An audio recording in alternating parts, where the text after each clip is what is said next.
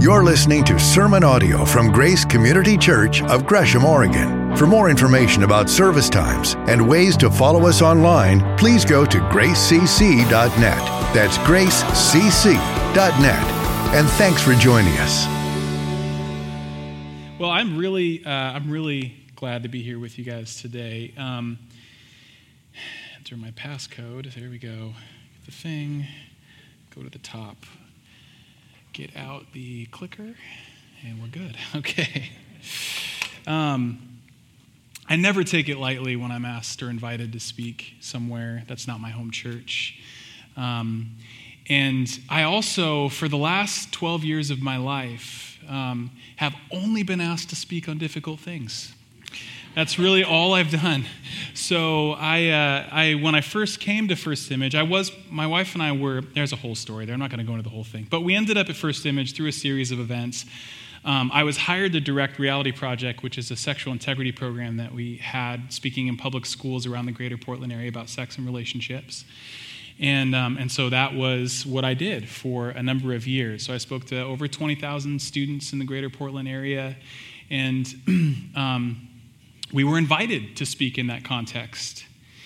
And when I first came to First Image, I wasn't all that connected with the rest of what was happening in the ministry of First Image. Now, maybe some of you are already familiar with that, but First Image includes actually a family of programs, a family of ministries. So First Image is the umbrella organization.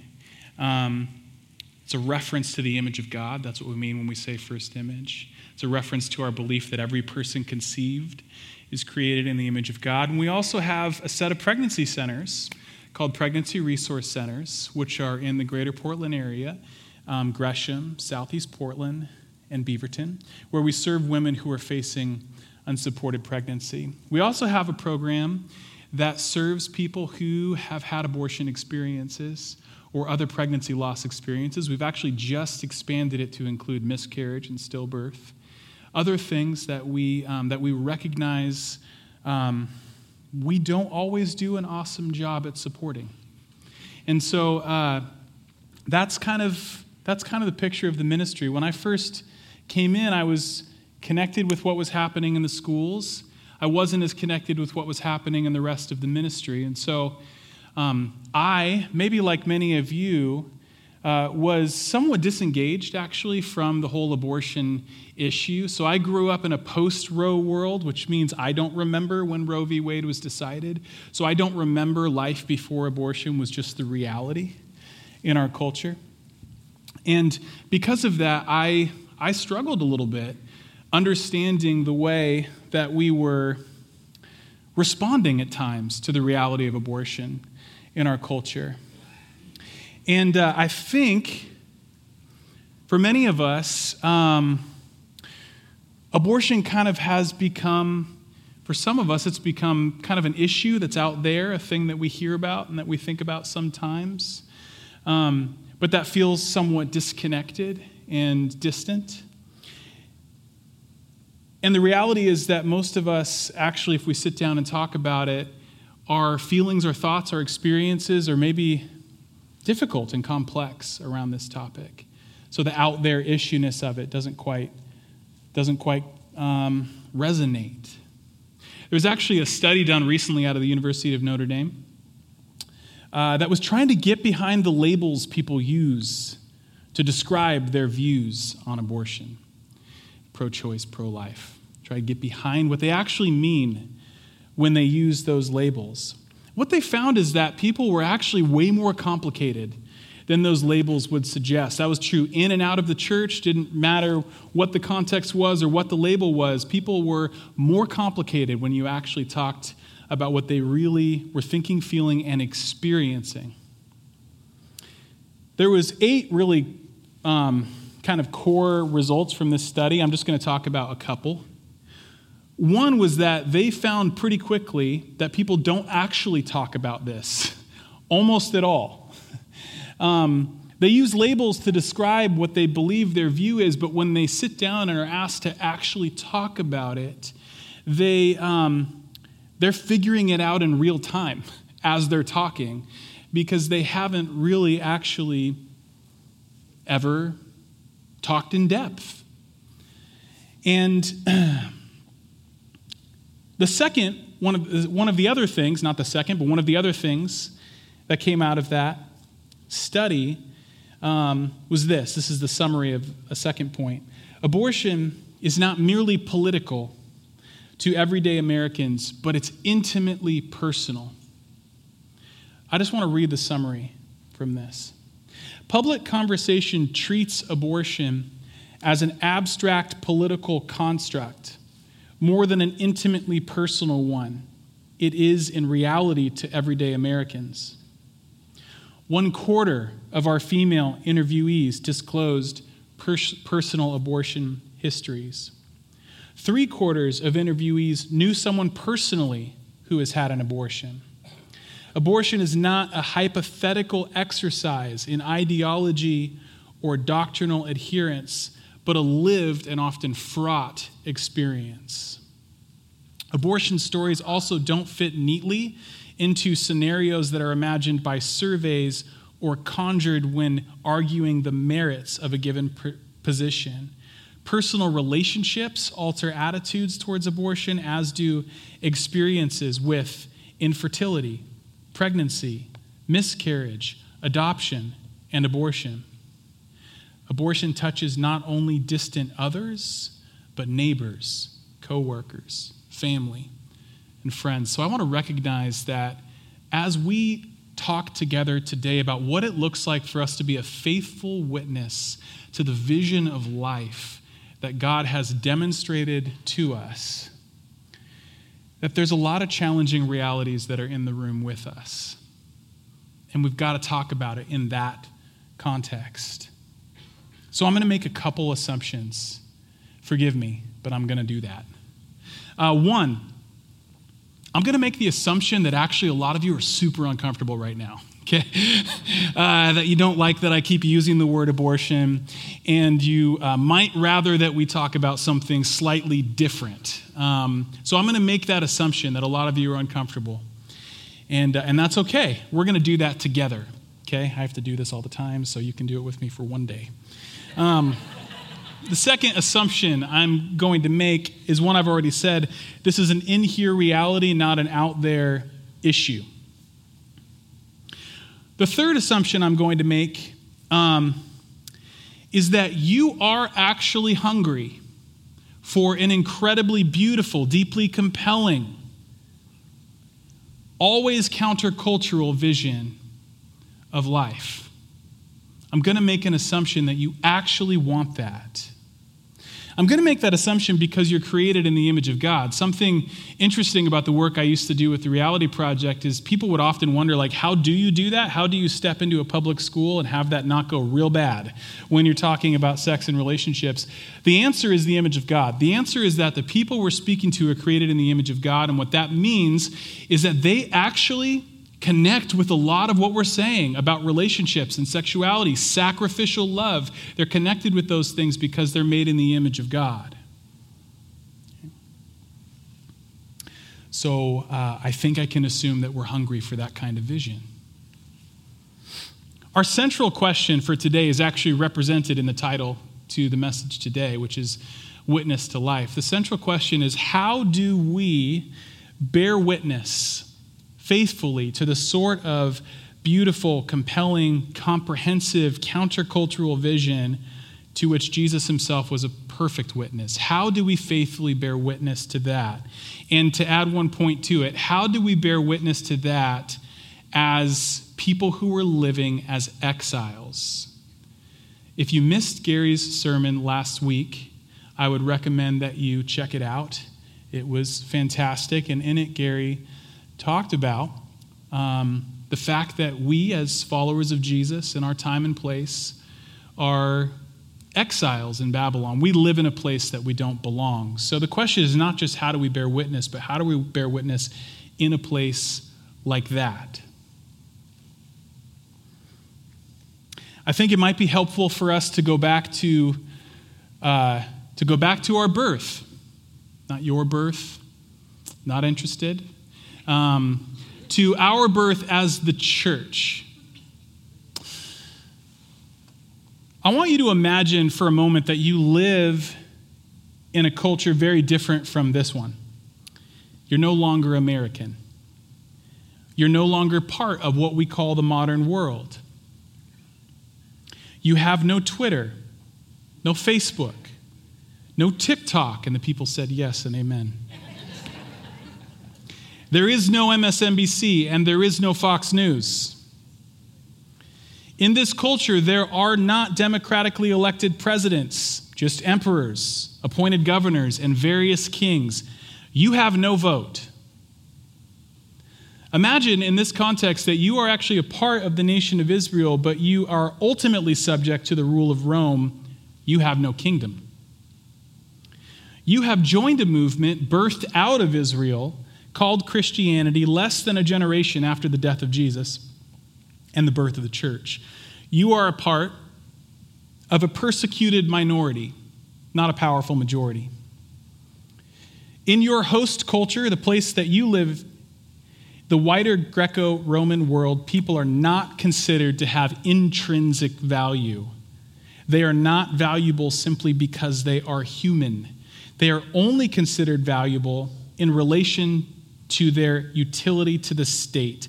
In other words, in this world, no human deserves protection or life simply on the basis of their humanness. They have only extrinsic value, that is, value granted to them by the state and just as easily taken away. In this world, abortion is not considered in any way ethically problematic, though it is not that common. It's not common because it's really hard. There are tinctures and herbs that someone might take to induce abortion, but it's dangerous and it's not all that effective. What is much more common is what we call exposure. Children deemed undesirable by the state or who are otherwise a burden to society. For example, those with disabilities or who are not the right gender or for some other reason are not perceived to contribute to the needs of the broader society are left outside to die. It's not a fundamentally shameful practice because there is no concept of the fundamental worth of a child. You, however, as a part of this new movement, don't see it that way. As a part of Israel and as a part of this movement of people following Jesus, you view people as having intrinsic value because they have been created in the image of God. As a result, you have no shared vision of the human person with your host culture. And because you have no power, you have no reason to believe it will ever get any better. So what I'm asking you to imagine is the actual world into which the church was born. Now, there's more that we could say about that pre-Christian world. But before the spread and eventual adoption of Christianity by much of the West, Christian principles anyway, ideas like the image of God and the dignity of every person were strange, foreign concepts. So here's my question. How does that change? How does the world go from a place where people actually don't have inherent worth, which we now take for granted, to a world where on the whole, they are considered to? Let's open your scriptures. Open the Bible to Acts chapter 1, verse 6.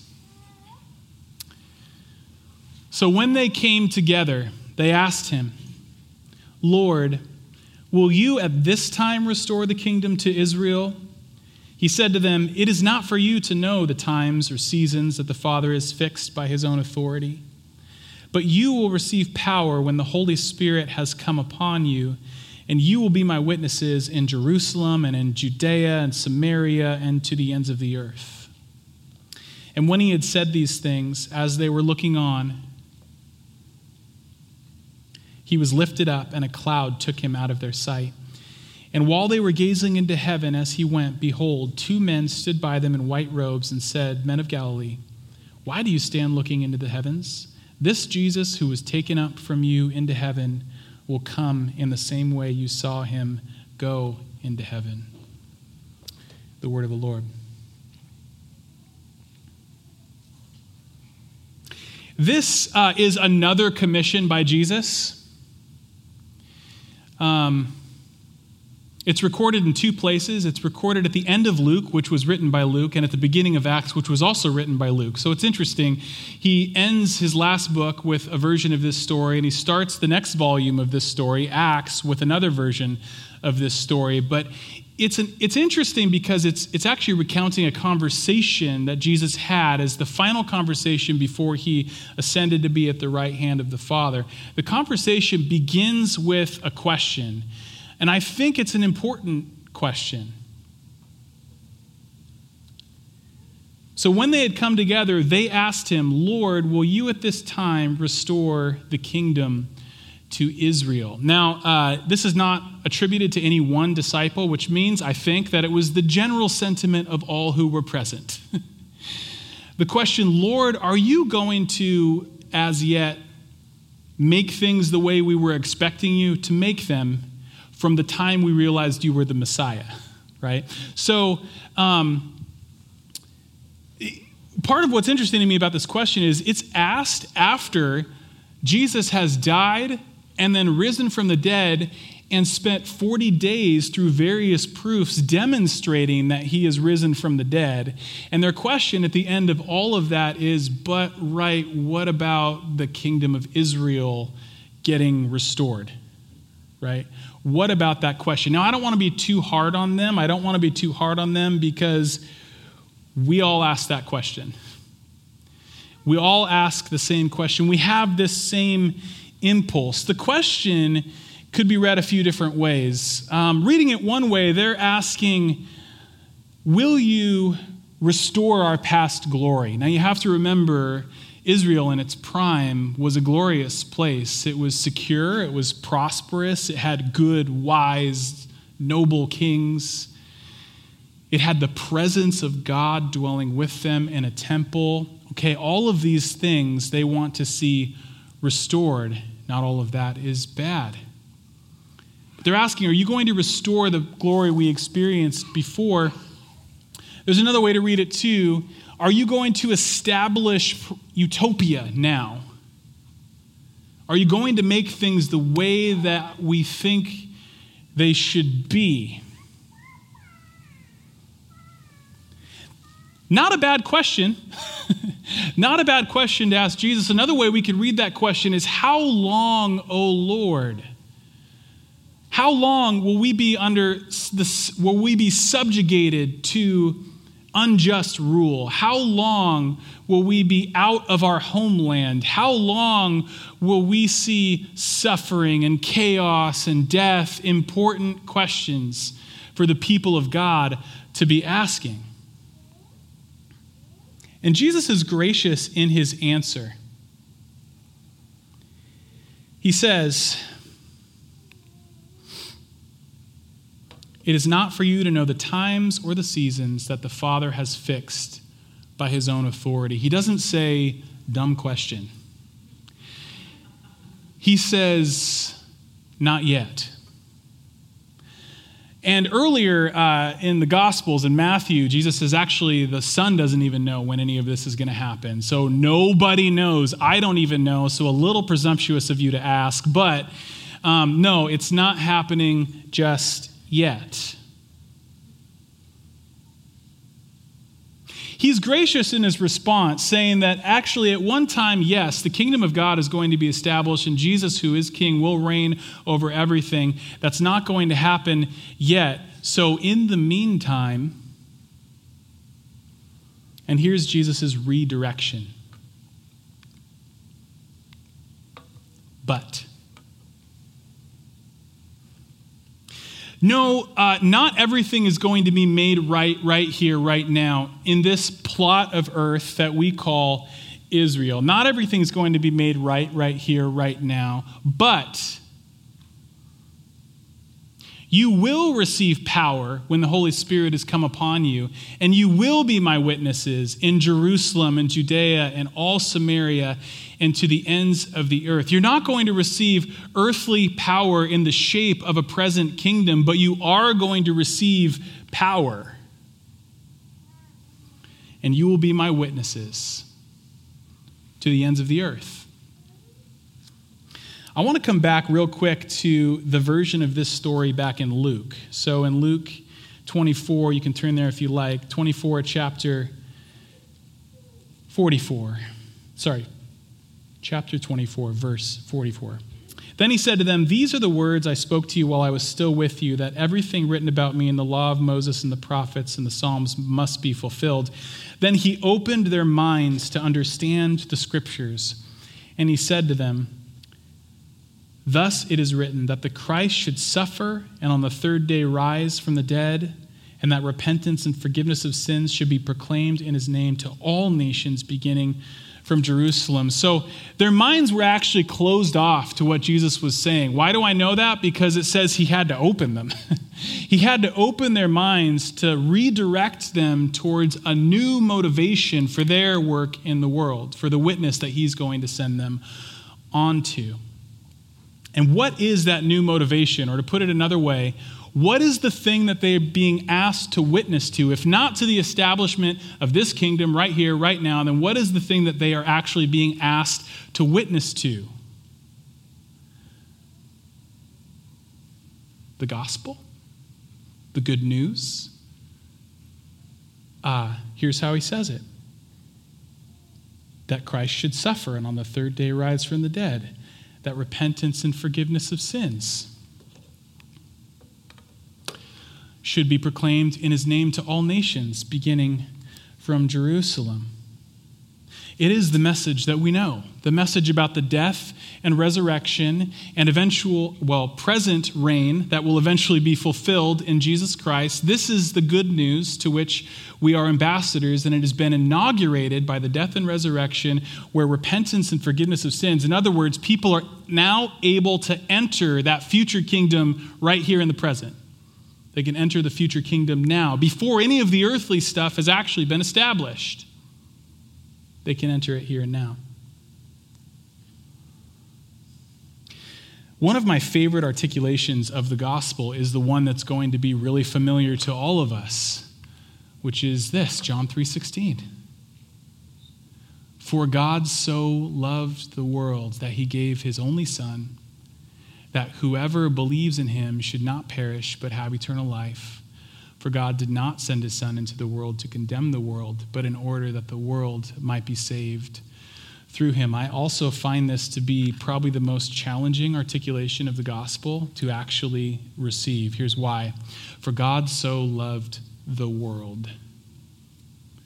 And you guys have been waiting for me to get to the point where I talk about life, like sanctity of human life, this kind of stuff. I started off talking about abortion. We've kind of taken a little bit of a trail down to the birth of the church. We're back, okay? We're back here to talking about God's vision for life. It's actually embedded in the gospel. It's embedded in this motivation that God is calling us to. For God so loved the world. Sounds really nice in general. Less nice if you get specific. Okay? Included in the world are those who are closest to you and those who are farthest away.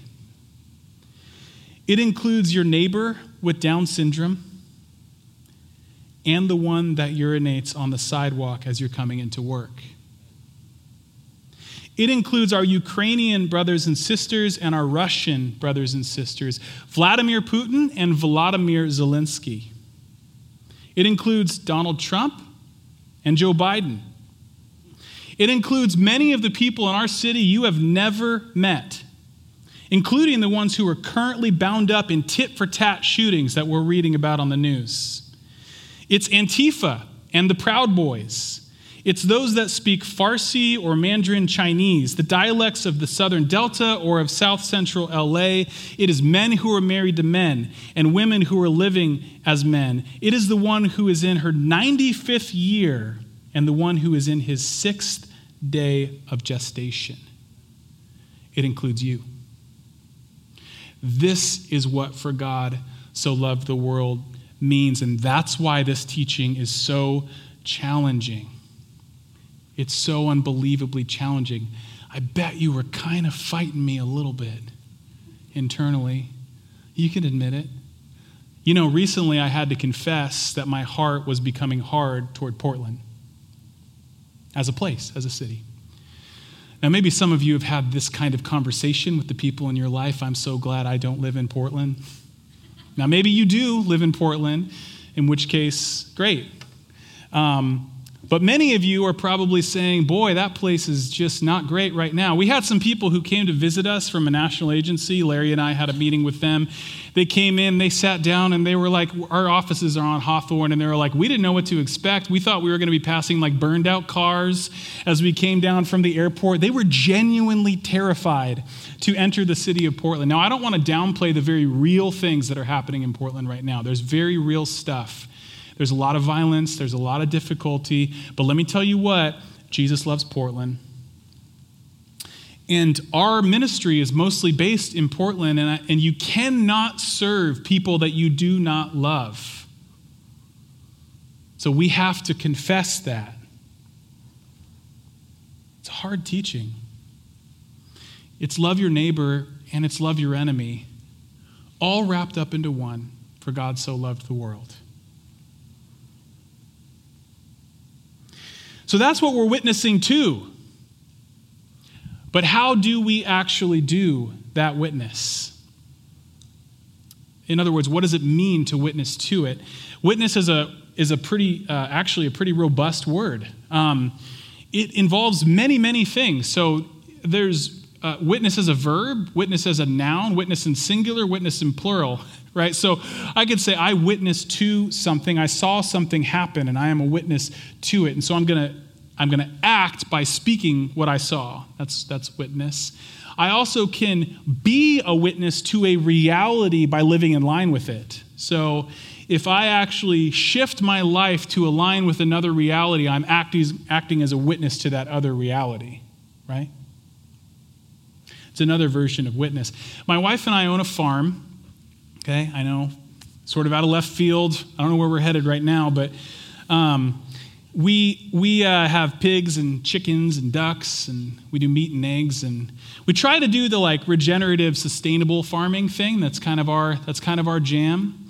Care for the earth, care for our animals, care for ourselves, care for our community. It's kind of how, not a lot of people do that. I don't know if you know this, but there's not a lot of farms in the world that operate this way. And so people who do the kind of thing that we do often talk about it as a demonstration plot. That is a place in the world where things operate differently than they do in other places in the world. Part of what it means for us to witness, maybe a lot of what it means for us to witness, is that we are a demonstration plot for another reality. Now, I mentioned what it was like for the early church in their context. We're in a similar situation. They had no power. We experienced diminishing power. They had a totally different view of the human person than their culture. We increasingly have a very different view of the human person than our culture. And they had no hope that things on earth were going to get much better. And let's be honest, we shouldn't expect that all of a sudden things are just going to get better right here, right now. We're in a similar situation. And so this vision of us as a demonstration plot, I think, becomes more and more important. That is, to have places in the world and a people who operate fundamentally differently than the world around them, where the rules are just totally different, where the thing that shapes us is the gospel and the values of the kingdom of God, and that those are pulled back down into the reality that we're living here in the present. You know, that is what we are trying to do in our work in pregnancy centers. Okay, that is what we're actually trying to do. We are creating a place that people come to where things operate differently than other places that they would be, where a different vision of the human person is in operation, where a holistic, comprehensive vision for the love of God towards a person is in operation. And so we say we are working to create places in the world where moms and dads can find a way forward to give abundant life to their children. That's what the pregnancy centers exist to do. I think it maybe isn't that all that different. Yeah, all that different from what we as the people of God do together. I said it can be used in the singular or the plural, right? So you can be a witness, but the more common way for us as the people of God to understand it would be we are witnesses together. So that is our life together as the body of Christ, witnesses to the thing that God is doing in the world and to the vision of life that he wants for every person.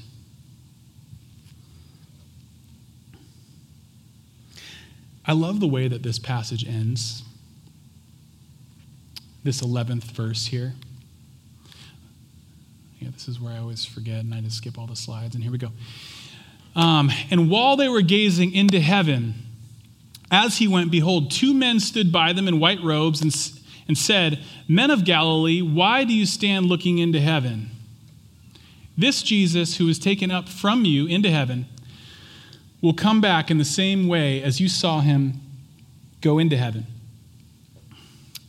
So Jesus just ascends into heaven, and they are just looking up there in the sky like, whoa, he's gone. He just left. Should we stay here forever, waiting for him to come back? We probably should. That would probably be a good idea for us right now.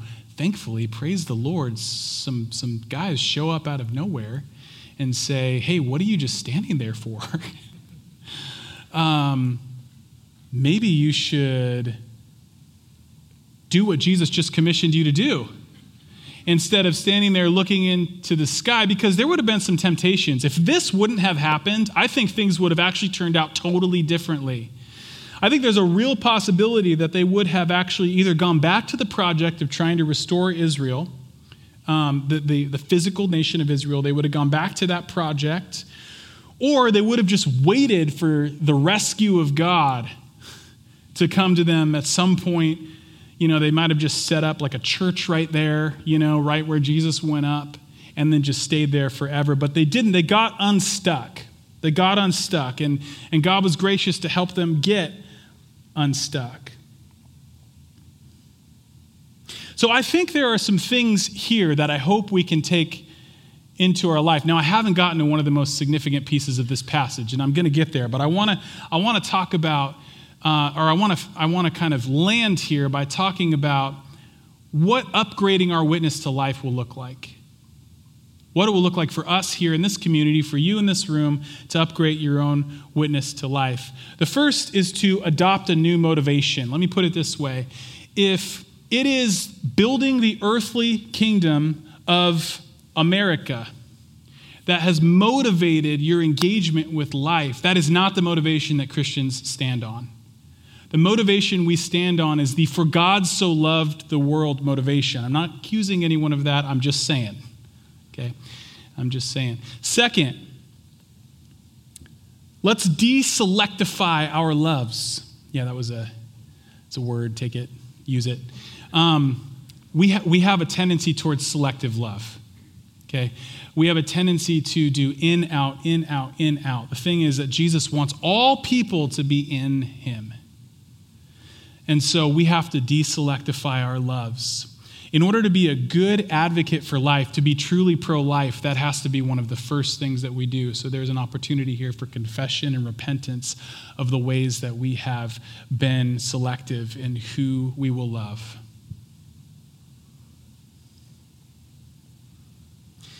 And just to be clear, that includes you. I know that there are people here who have really challenging experiences around this stuff. And I just want to, if it isn't clear already, I want to make it really clear that you are included in this. It's not just other people, it is you. That the gospel, the grace, the forgiveness, the death and resurrection of Jesus, the coming kingdom where everything actually will be made right, that's on offer for you.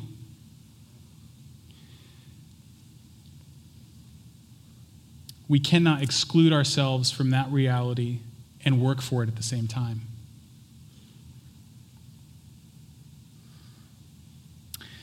Third, that was two things. Adopt a new motivation. Deselectify your loves. 3, be filled with the Spirit.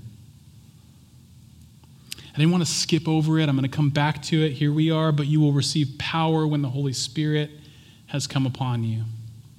We see that actually happen in the book of Acts. So just one chapter later, actually just a few verses later, during this chapter, what happens is the apostles and the disciples, they all gather together and they are praying and they're waiting for the promise of the Holy Spirit to come. In Luke, Jesus says, wait for the Holy Spirit, the promised Holy Spirit to come and clothe you with power from on high. The work we do to advocate for life is not one we can do in the natural. We can certainly try, but it's not one we really can do in the natural. In this transition with Larry and I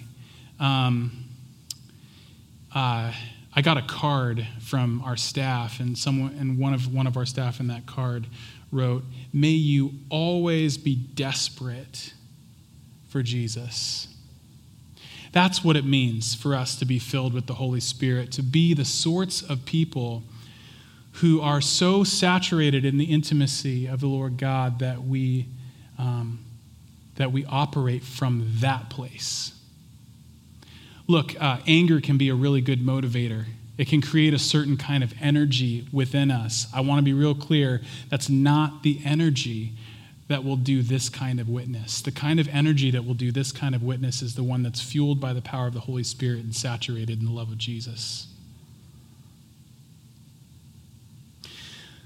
Finally, get on with it then. Let me be one of the two men standing beside you. I guess Larry's here too. So let us be the two men. No, I'm just kidding. We're not angels in the book of Acts. But let me be a person standing here and saying, let's not stare up into the sky. There are many ways for us to get engaged. First is to become increasingly the kind of community that demonstrates this kind of life. So that's just a call for you all. The second is for us to find the sorts of things that we can get involved with to live out this kind of life. Now, we have opportunities at First Image. We have a ministry, like I said, for people who have experienced pregnancy loss. For those who are facing unsupported pregnancy, we are in the process of working on something that's directed at fathers and fatherhood. And so there are ways to get involved with us, but you know what? I don't care who you get involved with. Our call is simply to witness to this reality in whatever context the Lord has put you in. So in that, let me pray. Jesus, we are so thankful that you have first witnessed to us. That you have first witnessed to us your love for the world. And if we were not included in that world, we would not know the power of the death and the resurrection of Jesus Christ. And so, Father, we ask that you would convict us, that you would open our hearts, that you would open our minds to see the thing that's motivating your work in the world, that we would confess our hardness and our selective loves, and that we would receive your love for ourselves as well. We trust you to work, Jesus, in your name. Amen. Thank you for joining us for sermon audio from Grace Community Church here in Gresham, Oregon. For more information about service times and ways to follow us online, please go to gracecc.net. That's gracecc.net.